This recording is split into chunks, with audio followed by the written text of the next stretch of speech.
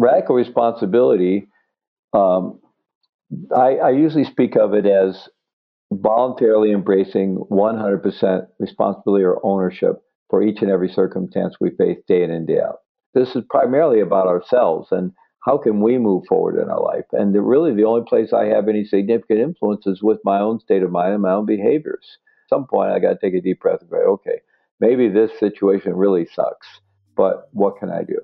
Maybe my boss is a complete jerk. Okay, what can I do in my own life self-interest to move my life forward, to move my job forward?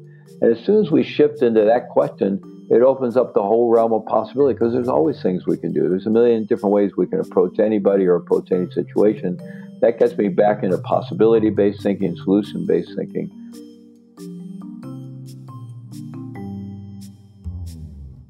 Acharya Fleet Mall, PhD, came of age in the late 60s and discovered Buddhism as part of the countercultural search for authenticity. After college, he moved to Peru, where he encountered the writings of his first teacher, Trungpa Rinpoche, and the opportunities of living outside the system by smuggling drugs. He moved to Colorado to study with Trungpa, becoming one of his primary attendants, but continued to live a dual life as a Dharma practitioner and a drug user and smuggler. This karma caught up to him in 1985, and he faced the choice of going on the run or turning himself in. He turned to Trungpa for advice, and he recommended that Fleet face what he'd created, which began the pain and chaos of long-term incarceration. Again, faced with the choice of hunkering down and just trying to get through the time, or finding a way to help others with their suffering, Fleet began to develop his practice along the ethical teachings of the precepts. 4 years into his 14-year sentence, Fleet founded the Prison Mindfulness Institute, which has become a leading provider of mindfulness programming for both prisoners and criminal justice professionals. Today, Fleet is a senior lineage teacher in the Shambhala community and is a Dharma successor of Roshi Bernie Glassman. He is a senior priest in the Zen Peacemaker community, assisting with the Auschwitz Bearing Witness Retreats, and co-founded the Rwanda Bearing Witness Retreats. Fleet is the author of Dharma in Hell, The Prison Writings of Fleet Mall, and the recently released Radical Responsibility. You are listening to Sit, Breathe, Bow, a podcast for practitioners. Each week, leading Buddhist teachers share life experiences and insights to help guide your meditation practice, as well as your life off of the cushion. I'm your host, Ian White-Marr. This podcast is sponsored by the Quanam Online Sangha, a virtual Zen practice community of the International Quantum School of Zen. Members of the online Sangha meditate together, study with teachers, and participate in workshops and courses to develop their practice. To find out more, visit quantumzenonline.org. Fleet, I recently watched a video of you. I think you were probably in D.C. Giving this talk, and it was a part of it, or at least the title it seemed, was Dharma at the Edge, which is providing Dharma opportunities, or allowing people who are in marginal spaces to encounter the Dharma. You do a lot of work with people in prison, inside and outside of prison, but a big part of your teaching seems to be with people in prison or incarcerated. And I'm wondering how you find the teaching or the guidance that you give students, if there's anything that is particularly different in a population that's incarcerated and a population that is outside, just as you try to guide them on the path of liberation. Is there something that is sort of saliently distinct? Mm-hmm. Well, it really depends. The core of the practice is very similar. If the prisoners are coming to a group with the expectation this is a Buddhist meditation group, a faith-based Dharma group of some kind, then I would present the teachings in very traditional ways and the practice in traditional ways, really not that differently than I would present it to people on the outside. But a lot of the prison work is actually more secular, and it's more mindfulness-based prison work of one kind or another. In both contexts, though, there are two things that I think are important. One is that just having the awareness that with people who are incarcerated, there's very likelihood a background of trauma in their childhood or their adult life. The fact of being incarcerated, especially for any uh, significant length of time, is in itself traumatic. It's a traumatic environment to live in. And then many people, unfortunately, our prison system and our criminal justice system very disproportionately impacts people of color, and extremely so. And so there can be a lot of historical, generational trauma as well, racialized trauma. So just knowing that that's in the background, and in a lot of my work today is in through our prison organizations and our teacher trainings through the Engage Mindfulness Institute, has to do with training teachers in trauma-informed approaches to sharing the practice. And a lot of this has to do with creating safety for people, giving people lots of options, using invitational language rather than some of the traditional, more directive command type language. And then the other thing is when I go into prisons, I really want whether I'm presenting a secular or a Dharma-based program, I really want prisoners to get two things. One is I want them to get that I get that many of them were essentially programmed to end up in prison by their childhood experiences. Many of them just grew up in hellish experiences, and for many of them, they're fortunate they're alive or that they've survived this far. And it would almost be a miracle that they didn't end up in prison. I also want them to understand that I understand that there's tremendous injustice in our criminal justice system and tremendous racial injustice and so forth. The other thing that I want them to get, in that I try to communicate as skillfully as I can, is that their future and their destiny, their ability to actualize their life in any way, shape, or form that's going to be a positive direction for them, has everything to do with the decisions they're making right now, right where they are. But I also want them to get some idea that they can start working with their own mind and using meditation, mindfulness, using the Dharma and the principles of the Dharma to reshape their life and create a different future for themselves. And that's completely up to them. Nobody can do that but them. You know, one of the things I talk with people about when they're getting ready to start on the journey of meditation is that a lot of the thoughts that you've been filling your life trying to avoid, and the level of trauma that you're inviting people to sit with. I just really hadn't thought about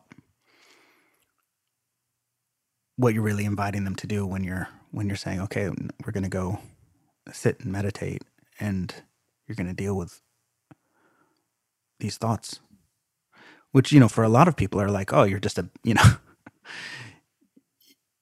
you're just not enough, or, you know, all of these things that we deal with just as a human being. But then when you're incarcerated, there's right. Another level, stuff that you've done, but also stuff that's been done to you that created the situation. Absolutely. And, you know, that's why personally I try to go into prisons with as much humility as I can. And I train a lot of prison volunteers and people that work in prison. So really encouraging them to have as much humility as they can in terms of what's really needed and how to support people, and, you know, not be tiptoeing around people, be willing to give people real skills and share the distinctions from the Dharma and more secular mindfulness traditions, and really offer new ideas, fresh ideas and practices and skills and distinctions that can really help people. But really letting the prisoners, in this case, teach us how to do that in a way that is actually helpful. But we're all dealing with all the stuff from the human condition, and life is traumatic. But a lot of us deal with much more severe forms of trauma than others. And then for a lot of us, we're dealing with that severe trauma just because of the color of our skin or where we're born or the zip code we're born into. And the other thing is, during my time in prison, you know, my experience of the men I was in prison with,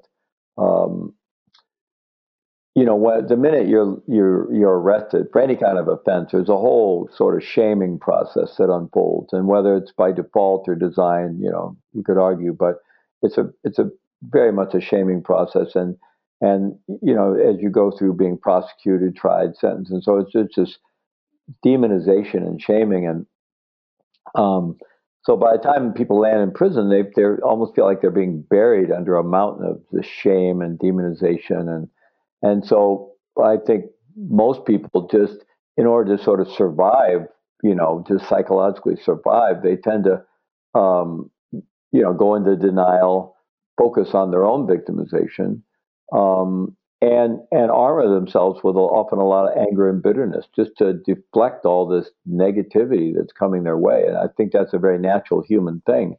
And it's unfortunate because uh, you know, for me personally, my path of transformation, had been ongoing even before I ended up in prison. But in prison, a lot of it had to do with really coming to grips with the harmful behavior I've been involved in, as being involved with drugs, and incredibly selfish decisions I'd made, the impact that had on my son and my family.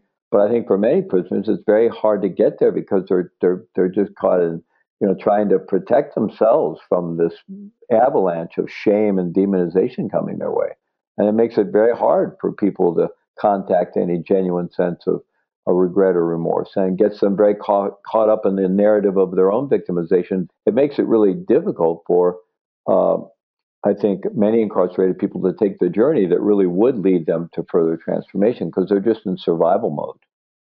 Yeah, the shame, I so just to tell you a little bit of my story, when I was 19, I was arrested for a couple of felonies, breaking and entering and grand larceny, and I never actually served time for those, but they ended up on a record, and the what you said about whether it's intentional or whether that's just part of the system. I'm of the mind that it's the system is intentionally shaming. Um, and I try to explain to people that the idea of shame as it relates to that. Here I am, an incredibly privileged person, and I even have this little card, this global entry card that lets me skip the line when I go through customs now. But every time I go through customs, I get an X, right? So I have to go see somebody, and it's really just to remind me, right? Because they wave me through every time. It's just a reminder within the system of, by the way, you're bad. And I went to college in Canada. Every time I crossed over the border, I would get pulled into the back room. Again, no conviction, right? Just these arrests. And I would be pulled into the back room, and everybody in the back room would be black.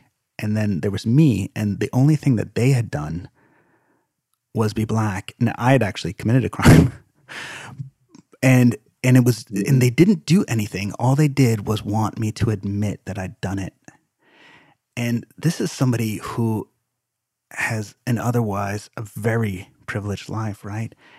And then you add, I think we're just not really honest as a culture about the amount of shame that exists in this part of our thing. Oh, absolutely, and I completely agree. It's at least in part by design, and in fact, what the philosophy that underlies our whole criminal justice system is a really, to me, a very toxic and flawed idea called positive shaming, which I think is an incredible example of an oxymoron. Because I think shame is just a very toxic. Shame is basically the emotion we experience when love is withdrawn, connection was withdrawn, the threat of being kicked out and shamed, you don't belong, you're not wanted. And it's a very toxic emotion, and we all get our dose of it in childhood, and some of us a lot more than others, tragically, but we all get our dose of it one way or another. It's part of the human condition. And but the idea that undergirds our criminal justice system, and it goes back to the kind of Calvinist roots of our Judeo-Christian society of the flawed nature of humanity, and that human beings, absent some threat, coercive threat of incarceration or shaming or what have you, will not behave well, and that it's necessary to have that for human beings to behave well. And I think this is an incredibly dangerous and flawed idea that's really one of the most damaging concepts in our Western society, and really drives what I would say is a very shame and blame based culture that doesn't just go through our prison system, but is just throughout the whole society and our education system and and and so much of our culture altogether. The title of your new book, Radical Responsibility, feels very almost like a call to wake up in this culture that we have right now, which feels um, it it feels like we're looking for every way not to take responsibility, and there's a lot of blaming of who did this, or regardless of which side you're on. If you're progressive, it's all Trump and McConnell and blah blah blah, and if you're on the other side, then it's what Clinton and whatever, Elizabeth Warren and whatever. Um, and then when you're within the system, it's like either you're trying to work for the prisoners or you're working for the guards. And what does it mean for you, just as a Dharma practitioner, really? And I loved that comment you had about not just the honing of the mind, but honing of the ethical life. What does this mean for you to be radically responsible in this day? Mm-hmm. Radical responsibility. Um, I usually speak of it as voluntarily embracing 100% responsibility or ownership for each and every circumstance we face day in and day out, internally within ourselves and externally in the world around us. And that emphasizing that this has nothing to do with blame. It's not about blaming others. It's not about blaming ourselves. It's certainly not about blaming victims. But rather, it's focusing me making the choice to focus my energy in the only place where it can really do any good, which is with myself. Because if I'm upset about something, unhappy about something, and I'm convinced it's caused by somebody else, it's somebody else's fault, which may feel very compelling in the moment, but nonetheless, I can't control other people, right? Other people are not controllable. We try, but we know other people are not controllable because we're not controllable. And so if I really am convinced that I'm unhappy and it's your fault, for example, then I just gave you power over my internal state, because I don't get to be happy until you change, or I don't get to not be upset until you change.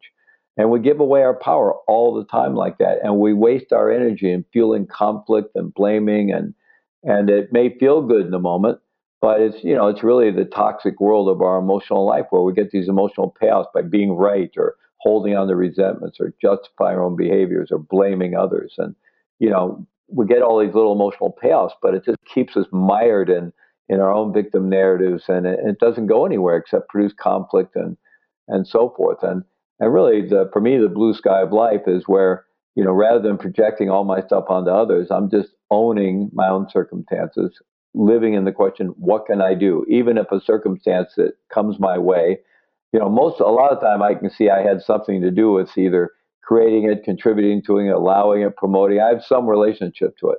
But in some cases, it may really feel like it just fell out of the sky and landed on my head. And it may be a horrible thing that should never happen to anybody. But once it has happened to me, it's in my life, and I'm at a choice point. I'm either going to let it take me down, or I'm going to find the most creative way I can respond to keep moving forward with my life. And that may include seeking justice, seeking validation for the fact that I've been harmed, but doing it from that self-empowered place, rather than purely from the like that triangulation of victim, persecutor, rescuer, and Stephen Cartman's drama triangle, which I find incredibly insightful and useful tool. If I can do it instead from this place of ownership, it makes a huge difference. And again, this is not telling about going to other people who've been victimized in some way and saying you need to get off that and be responsible. Not at all. They need what they need, and it's not for me to say what they need. But I would hope at least not to get in the way of their somehow moving forward in their life at some point. But really, this is primarily about ourselves and how can we move forward in our life. And really, the only place I have any significant influence is with my own state of mind and my own behaviors. So and it may be completely normal to sit around and kvetch for a while and feel, and that's okay. But at some point, I got to take a deep breath and go, okay, maybe this situation really sucks, but what can I do? Maybe my boss is a complete jerk. Okay, what can I do in my own life self-interest to move my life forward, to move my job forward? And as soon as we shift into that question, it opens up the whole realm of possibility because there's always things we can do. There's a million different ways we can approach anybody or approach any situation. That gets me back into possibility-based thinking, solution-based thinking. And so if I do that, make that shift, and then if I also work on integrity and accountability, I do what I say I'm going to do.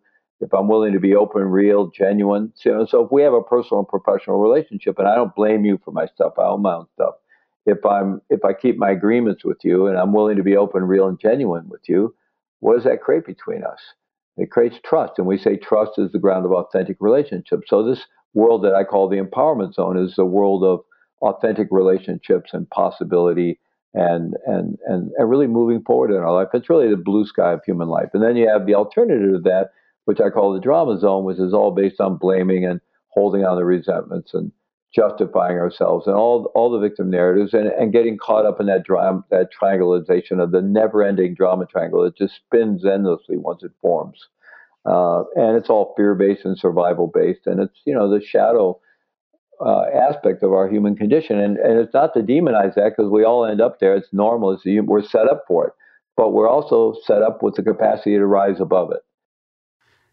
And when I was listening to you tell your story about the moment where, you'd ask Trungpa for advice on what you should do. Should you go on the run or should you face, what you created through drug use and drug smuggling?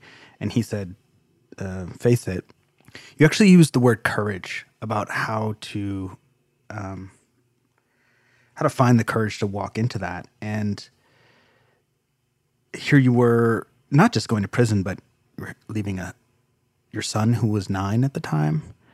And there was so much there. And I'm curious about how the Dharma supported you at that time. And I say this because, and you've said this actually, so much of Western Buddhism really focuses on either different concentration states or awakening. And you had this moment where you said, yeah, no, I need to work on ethical living. And it really struck me because I feel like so much of the language around life as a Buddhist practitioner in the United States anyway is about this sort of training of the mind. All the while, our culture is not behaving. I mean, we might have really deep samadhi, but something is going awry in our culture where nobody's taking responsibility. And so I'm wondering if there's a dharmic perspective on, right life, right action, right living. Yeah, absolutely. That shift really happened once I found myself in prison. When I was facing indictment and prosecution and so forth, and they were threatening me with life in prison, I was pretty freaked out, as you can imagine. What did help me get through that period, I kept practicing, and that, I don't know how I would have gotten through that part of my life without continuing to practice. And so I went through the whole trial and prosecution, which was quite a nightmarish journey. But once I finally landed in prison, and I was really, I was initially deeply impacted, devastated by what I'd done to my son and the realization of that. And I was sentenced to 30 years with no parole, and I thought I was going to be 65 when I got out. It took me a while to figure out how the good time worked. And then on my appeal that it took 3 years to go through the courts, they knocked off one count. So that went from 30 to 25. And with the good time, initially I would have had to serve 18 and a half if I stayed out of trouble on 30, and then 14 and a half if I stayed out of trouble on 25. And that's how it played out. Unfortunately, today, since 1987, the prisoners don't get anywhere near that come out of good time. You would serve most of your sentence. But anyway, it took me. So when I first got locked up, I thought I was going to be 65. I was 35. I thought I was going to be 65 when I got out, and I was. At any rate, I became radically dedicated to turning my life around and doing something positive with it and leaving my son a better legacy than just his dad went to prison or his dad died in prison. And very quickly, I realized that a big thing that had been missing from my Dharma path had been that focus on the ethical principles of the Dharmic path. And I would say that, even, you could think about, as you did, and I've communicated, that focus on awareness and mind and cultivating meditative experiences and states, which I and a lot of people have been in mostly interested in the 60s and 70s and so forth. And given short shrift to the ethical principles. But the ethical principles are another part of mind training. It's another part of training our mind, especially, I mean, from the basic jnana perspective, it can be more sense of renunciation and working with precepts. And but from the Mahayana tradition, the whole training the mind, Shantideva, and the whole Bodhisattva Varicharya, and all the gradual path teachings, and is all even a higher ethics, but it is a way we actually train our mind, and I think retrain our being and retrain our neurobiology even to have a greater basis for an ethical life. And the two work together really well, because ultimately I think I think the two are required for genuine liberation. But I realized that was the key for my time in prison. That if I was going to be able to do anything useful in prison and be of any benefit in that world, two things had to happen. That was going to be grounded in my actual practice, that I had to just really focus on practice, and I did. I was just absolutely dedicated to serious daily practice. And then the other thing was to ground my life there in the basic precepts of the Dharma, of non-harming, and the lay precepts. I eventually took monastic vows and followed the monastic precepts while I was in prison, but I knew that those two things were going to be, I just instinctually knew it, that was going to be the basis of being able to do, I found myself, I thought, boy, I've done it.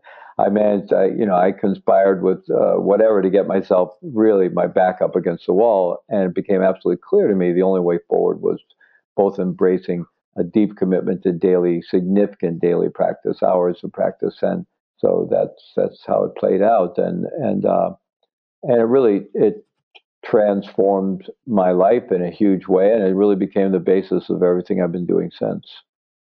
So in addition to your work with Trungpa and being a lineage holder in that tradition, you're also, interestingly enough, a lineage holder in the Zen tradition with Bernie Glassman, Roshi Bernie Glassman, and you've been really involved with the Bearing Witness retreats, the street retreats, but also the retreats in Auschwitz and in Rwanda.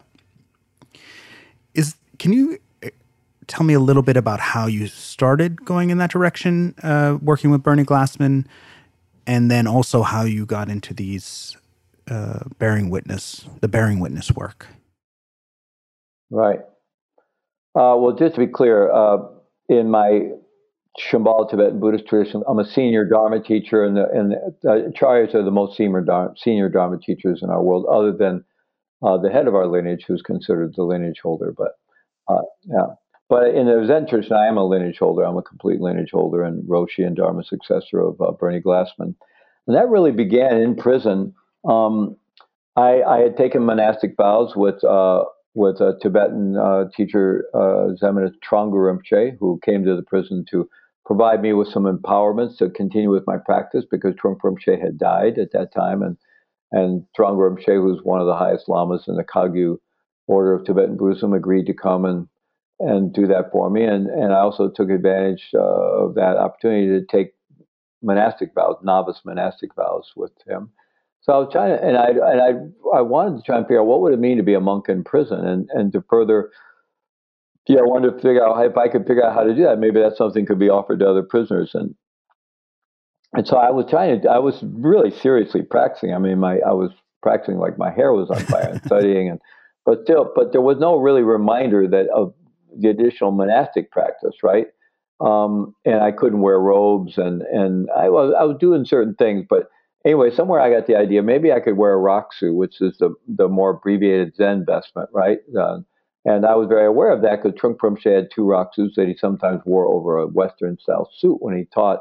He'd been given one by Maizumi Roshi and one by Suzuki Roshi, and I, at one point, as one of his attendants, used to care for those, and so I was very familiar with that. And So I approached one Zen teacher who was on our board of advisors for Prison Dharma Network, and he was kind of, well, you'd have to do this, you'd have to do that. And it was kind of, and uh, and but then I decided then Bernie Glassman ordained the first Zen peacemaker priest, who was an actor named Michael O'Keefe, and I saw so it was the birth of the Zen peacemaker order, and I was just really struck by this idea of becoming a fully ordained Buddhist in that sense, like a monk, but where the ministry was and the work was in the world and in the streets, as opposed to going off to a monastery. And I felt I was kind of already doing my monastery time anyway. Uh, not that prisons are very like monasteries, even though people sometimes make that connection, but they're very different. At any rate, Bernie who just had come. I wrote him a letter. And it was a little bit of a cheeky letter. I think I said, I already have a teacher. I'm not, and I have this in tradition. I got more practices than I know what to do with. So I'm not really looking for something new. But what you're doing has just completely pierced my heart, and I'd like to be involved. And he just wrote back. He was just a complete yes. He said, absolutely. You're already doing the work, and you're the kind of person we'd like to empower further. So let's work together. And I got permission from my own teacher. Trungpa Rinpoche had died, but his son was the head of our lineage, so I got his permission, and he said, "Yeah, go do that. Don't get lost there. Bring it back." But he was very supportive, and so I began studying with Bernie. Bernie and his then wife Jishu were very, very supportive. Came to the prison to visit me many times. Corresponded with me on a regular basis. I ended up doing Jukai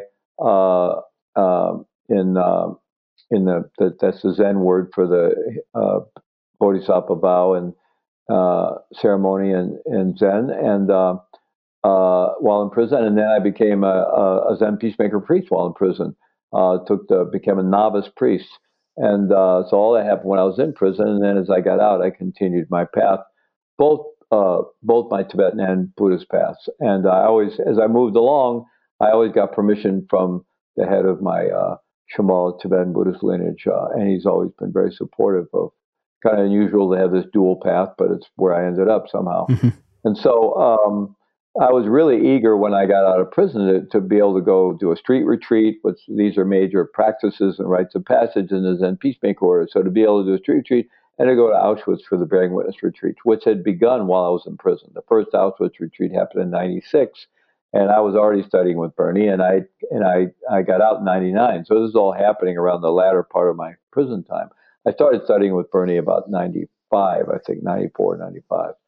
And so at any rate, eventually I was able to go to do street retreats, and that's been a big part of my life. I've led many, many street retreats, and I've been going to Auschwitz every year since I couldn't go the first year that I got out. They wouldn't let me travel, but then the next year I was able to go. And so I've been going every year since then, except I think 1 year when my partner was dying. And but anyway, I've been going almost every year since 2000. So it's what are we now? 2019. I've probably been there like 17 times or something. And we'll be going back this November.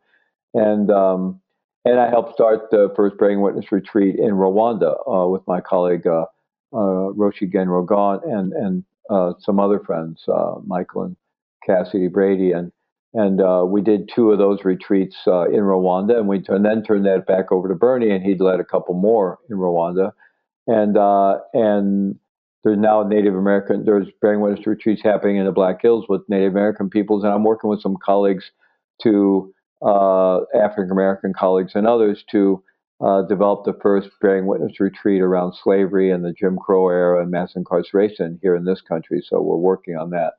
So that Bearing Witness work has become a big part of my life, and I think it's really important to go bear witness to the incredible human tragedies that have happened, especially genocide and all the ethnic cleansing and genocidal tragedies that continue in our world and have happened historically, and because by facing the truth of these things, is I think the only way to prevent it from happening, and it's very incredibly transformative to go face these things and not run away into some kind of mental box to put it in, or some philosophy or some religious idea, or not run away physically, but just go there and be there and have that place, like being at Auschwitz-Birkenau. It just takes you through a journey if you don't run away. Thank you for listening to this episode of Sit, Breathe, Bow. I hope you found the conversation with Acharya Fleet Mall encouraging and helpful for your practice. You can find out more about his teaching by visiting his website, windhorseseminars.com, and by picking up a copy of his new book, Radical Responsibility. You can find the website for that book at radicalresponsibilitybook.com. I'll also post a number of links within the show notes to find out more about his work. A special thanks to our sponsor, the Quantum Online Sangha. Listeners of this podcast are eligible for a free month of training, which includes live Q&A interviews with Zen teachers, discounts on webinars and online classes, and access to a private community where students can discuss their practice and receive guidance. To access your free month of training, simply visit quantumzenonline.org. There is a promo code on the homepage for a free month. And please consider subscribing and leaving a review of this podcast. It helps introduce us to new listeners. I am your host, Ian White Marr, and I hope you'll join me again next week.